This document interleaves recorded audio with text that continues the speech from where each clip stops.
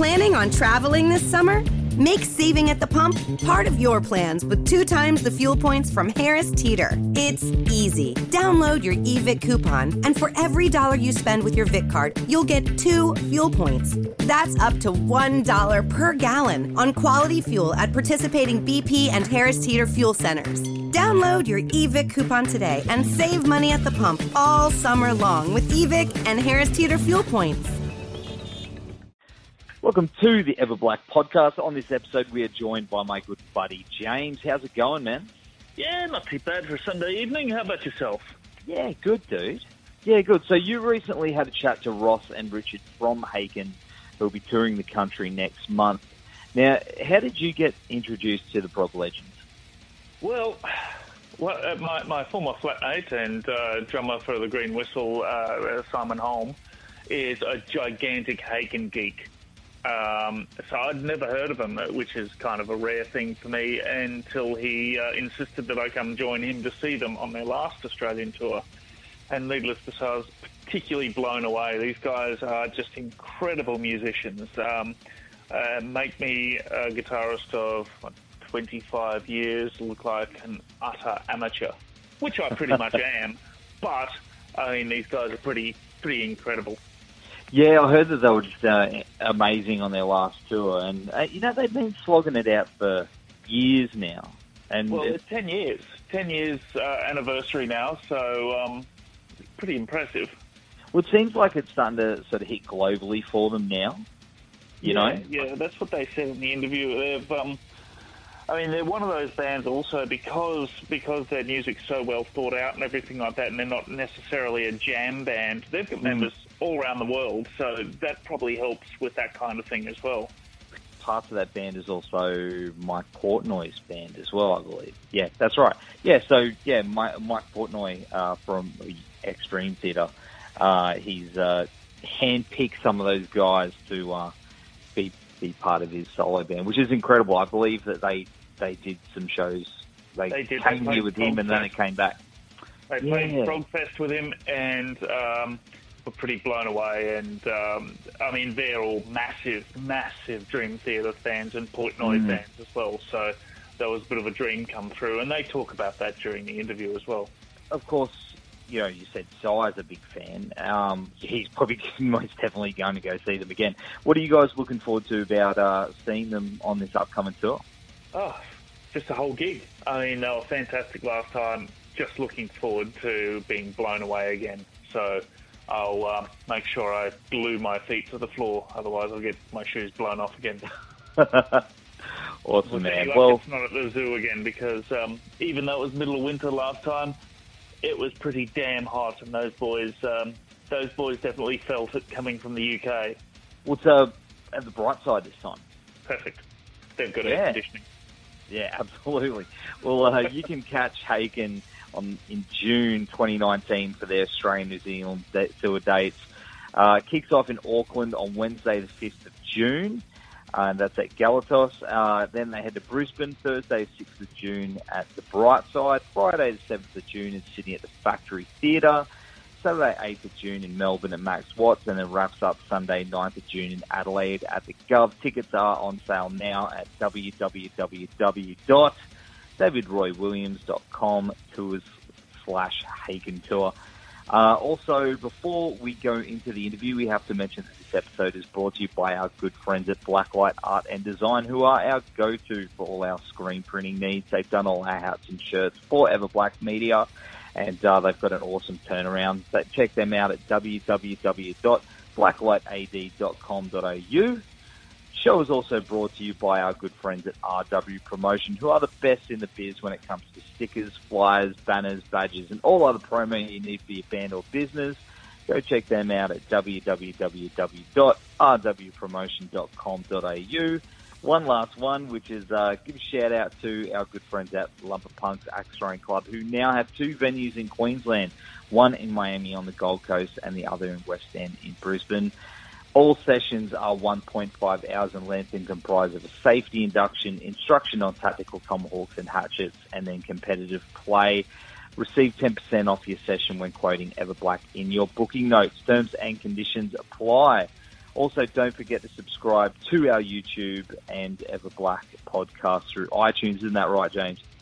Yes, that is. Absolutely. I just threw a lot of words at you. You did. I picked up some of them. Like 3, I think.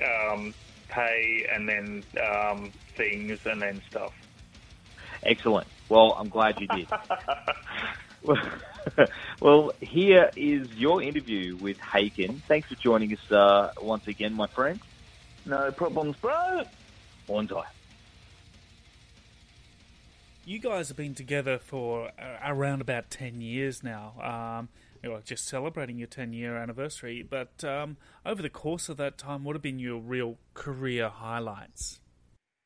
Yeah, it's amazing. Like from the beginning, we were like recording our demos in our bedrooms. You know, that was that's the start of it all. Like, who knew where it was going to go?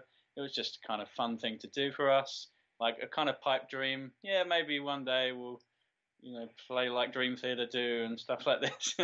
And no, over the course of time, like, I guess it's part luck, but part persistence and owning our craft and being in the right place at the right time and knowing the right people, and it's grown to what it has today. And we're so proud to be like doing this stuff like almost for a living. It's great. Yeah, it's been a long process, and I think earlier you mentioned highlights. So for me, it has to be the Prog Nation 2014. That was a big moment for us because we've grown up being massive fans of Dream Theater and Mike Portnoy. And for him to invite us on a cruise ship and with a lot of our favourite bands at that time was quite a memorable experience for me, at least. Yeah, every time we play in a new country for the first time, actually, is a big highlight for me. Anyway, like the first time we went to America, the first time we did Australia until 2017. These are all big deals, for us. Like little like bucket list points that we can tick off each time. But yeah, that's. And yeah, like I keep bringing up Mike Portnoy. It's like that Shattered Fortress opportunity was like a massive highlight for us as individuals, I'd say. Personally, I've got a really punk approach to writing music, so just very throw it on a page and off we go.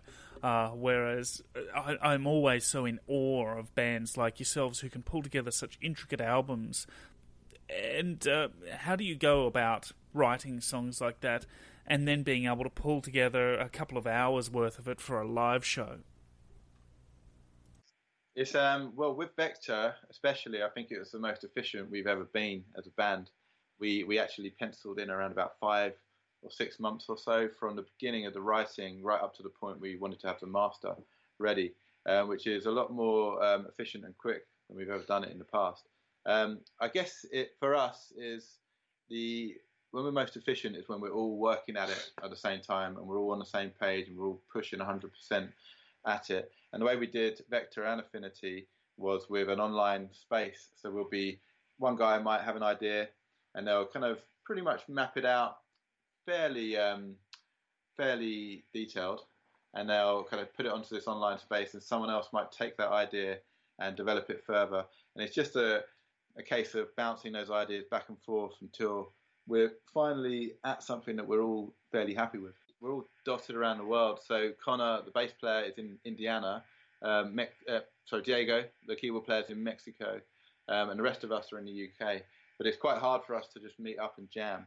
So we use a program called Logic Audio, and we all have it, so it makes it a lot easier to share those projects. And nowadays, you've got a lot of sample libraries, which allows you to get really authentic sounding instruments. So we program drum parts and keyboard parts and piano parts, and we can get it sounding fairly close to what we want it to sound like in our heads. Then, obviously, we take it further, and then we demo these ideas and record them.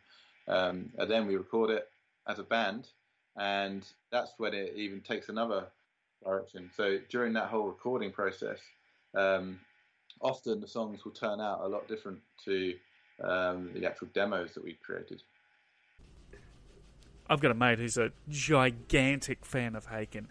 He actually introduced me to you guys and brought me along to your show at the zoo here in Brisbane. So he's pulled together a couple of questions for me that he wants answered. Uh-oh. I know, right? Anyway, so on the album Visions, with a number of songs being around a dark premise of dealing with suicide and later realising that the character had actually killed himself, what promoted this as a concept in the song, and was it from a personal experience that prompted the song? So this is Ross speaking. I wrote the lyrics for the whole of Visions, and it was prompted initially by a dream which I perceived as a premonition of my own death, and I thought there was an interesting idea in there to develop as a kind of fantasy concept story, and I drew a lot of inspiration from sci-fi movies such as 12 Monkeys and Minority Report.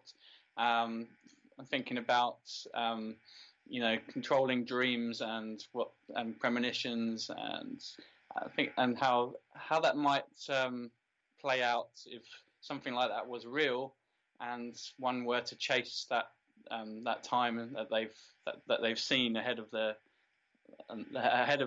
themselves in that timeline.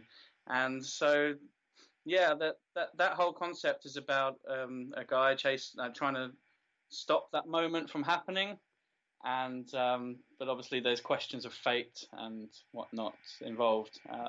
Without getting too deep there, that's the kind of general gist of it. And the track Deathless, you mentioned about the suicide. That one in particular was an idea I had, just based on that idea that you can't change fate. So the character in question was, attempting all these methods of suicide, just to see if things were set in stone or not, and that was really what how that came about. So your albums all follow their own very distinct themes and very distinct sounds. Which would you consider your greatest achievement musically to date? Album-wise, I feel that every time we write an album, we put everything into it, and at that point in time, that is our favourite album. So for me, Vector at the moment is probably our greatest achievement. I think we've taken a lot of the ideas we've laid down in the past and we've built upon those, and we've made it heavier, we've made it more melodic, and we've just generally made it more kind of detailed and dense. So yeah, I feel that should always be the kind of the reflection of your taste at that time. And also for me, The Mountain has a special place in my heart. I really love that, and that resonates with me personally pretty well. So, but I mean, I love all of our music for different reasons. Yeah, I feel quite proud because the last 3 albums, we've had these things we set out to achieve in terms of what we wanted the album to sound like, and I feel like we've fulfilled that. On The Mountain, for example, we wanted that Gentle Giant 70s prog rock vibe, and I felt that we achieved that. And similarly with the 80s stuff in the Affinity, that was kind of a concept piece I was really proud of as well. So yeah, it's remaining focused on our goals, and that seems to have paid off. Yeah. Prog is a genre that really took a nosedive after the 70s, I suppose. It really didn't. It really wasn't in forefront in the public consciousness.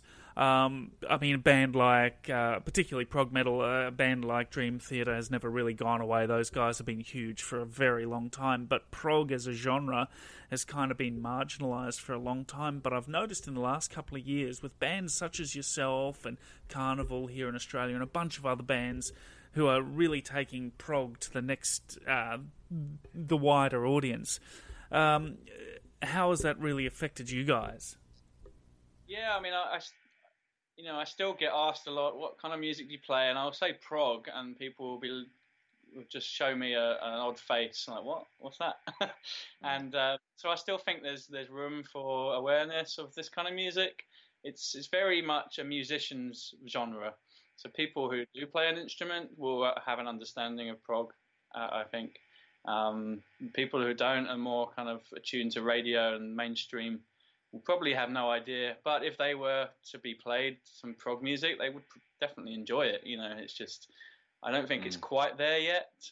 in terms of a genre hitting the mainstream as such, but there's definitely more awareness. Yeah, but it's amazing to see guys like Stephen Wilson over here in the UK. Yeah, He's blowing up out of control, and he's almost crossing over into the mainstream pop market as well as keeping that integrity within the music. And he's recently, I think maybe late last year, he sold out 3 shows at the Royal Albert Hall, which is like a massive venue over here. I think it's a testament to his songwriting, and he's written some amazing music over the last 10 years or so. Well, obviously before that as well, Porcupine Tree, but with his solo stuff, he's really grown it. So I guess that bodes well for the whole industry, really. And I feel that who knows whether it's affected us, but we've just been writing music that we enjoy playing, and we've noticed a kind of gradual growth over the years.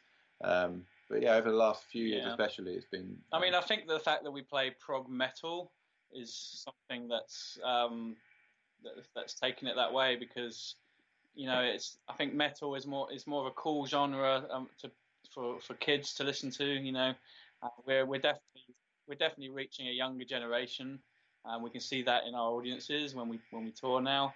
That our target audience is not necessarily one particular age group. It's actually quite vast. It's also got the ability to reach such a wide audience as well. Well, that's true. Yeah, that's definitely a thing. It's pretty cool. Sometimes we'll meet fans, and it's like a whole family event. So they'll come, and there'll be grandfathers, fathers, and their children as well. So it's like a whole demographic of different people. But I find the rise in the popularity is largely through the kind of metal strand. I find Bev Townsend, even bands like Animals as Leaders, and you've got Caligula's Horse, Your End, and they're all kind of reaching the younger fans because they're playing something a little bit more technically cool. Whereas bands like Marillion and IQ, I think they're still just hitting a particular age bracket, and not necessarily, on the whole, not necessarily reaching the younger audience that needs to sustain the genre. Are there any songs that you'd never play live, and if so, why would that be? Ironically, the ones that we haven't played live are actually the ballads, which are probably the easier songs. So I can't think of a technical song that we haven't played yet, really. No, it's mainly the song Sun from Aquarius. We haven't really played that much, and Bound by Gravity on Affinity, and those two are just really slow burners. And we just decided, I guess, not to play them because maybe the crowd would lose interest in a live environment, but we don't know that. But yeah, it's really fun. We like to tackle those technical songs, and it really keeps you on your toes when you're playing live. Yeah, I mean the classic Haken show, it has a lot of energy, and we don't really put that many ballads in our set list, and that's because some of our longer songs tend to go that drop the energy anyway. We have moments in Falling Back to Earth and The Architect which drop in energy, and they go through a section which is quite chilled, so yeah, there's no need to really put another ballad in the set list for that reason. But someday we'll put those in, I'm sure. I'd love to play Lapse again, which is one that we haven't played a lot. Yes. we're not hiding from anything. Basically, it's just waiting for the right time to drop these songs, I guess. Have you guys considered the concept for your next album yet? No, I mean, ideas are bubbling around right now, and we are thinking about the next record. It's on the cards, but I couldn't say much more than that, to be honest. Yeah, I mean, we've got Devin Townsend coming up towards the end of this year in Europe, so that's going to be a massive focus for us this year. And we'll hopefully get together and jam through some stuff this year and see where it takes us. So you guys are getting ready for another Australian tour. We can't wait to have you out here. Last time was a blast. What can we expect from this tour? Well, we've basically been playing this show since November. We started off in the US, so we're going to be doing a fairly similar show, I guess, to what we've been playing before. we're going to be playing a bunch of songs from Vector with a programmed light show as well, with a lot of energy in there. But by this point in the touring schedule, we've got the music fully ingrained in us, and it should be fairly tight, I reckon, by this point. What do you think? Yeah, we can't wait. It's going to be great fun. Planning on traveling this summer? Make saving at the pump part of your plans with 2 times the fuel points from Harris Teeter. It's easy. Download your eVic coupon, and for every $1 you spend with your Vic card, you'll get 2 fuel points. That's up to $1 per gallon on quality fuel at participating BP and Harris Teeter fuel centers. Download your eVic coupon today and save money at the pump all summer long with eVic and Harris Teeter fuel points.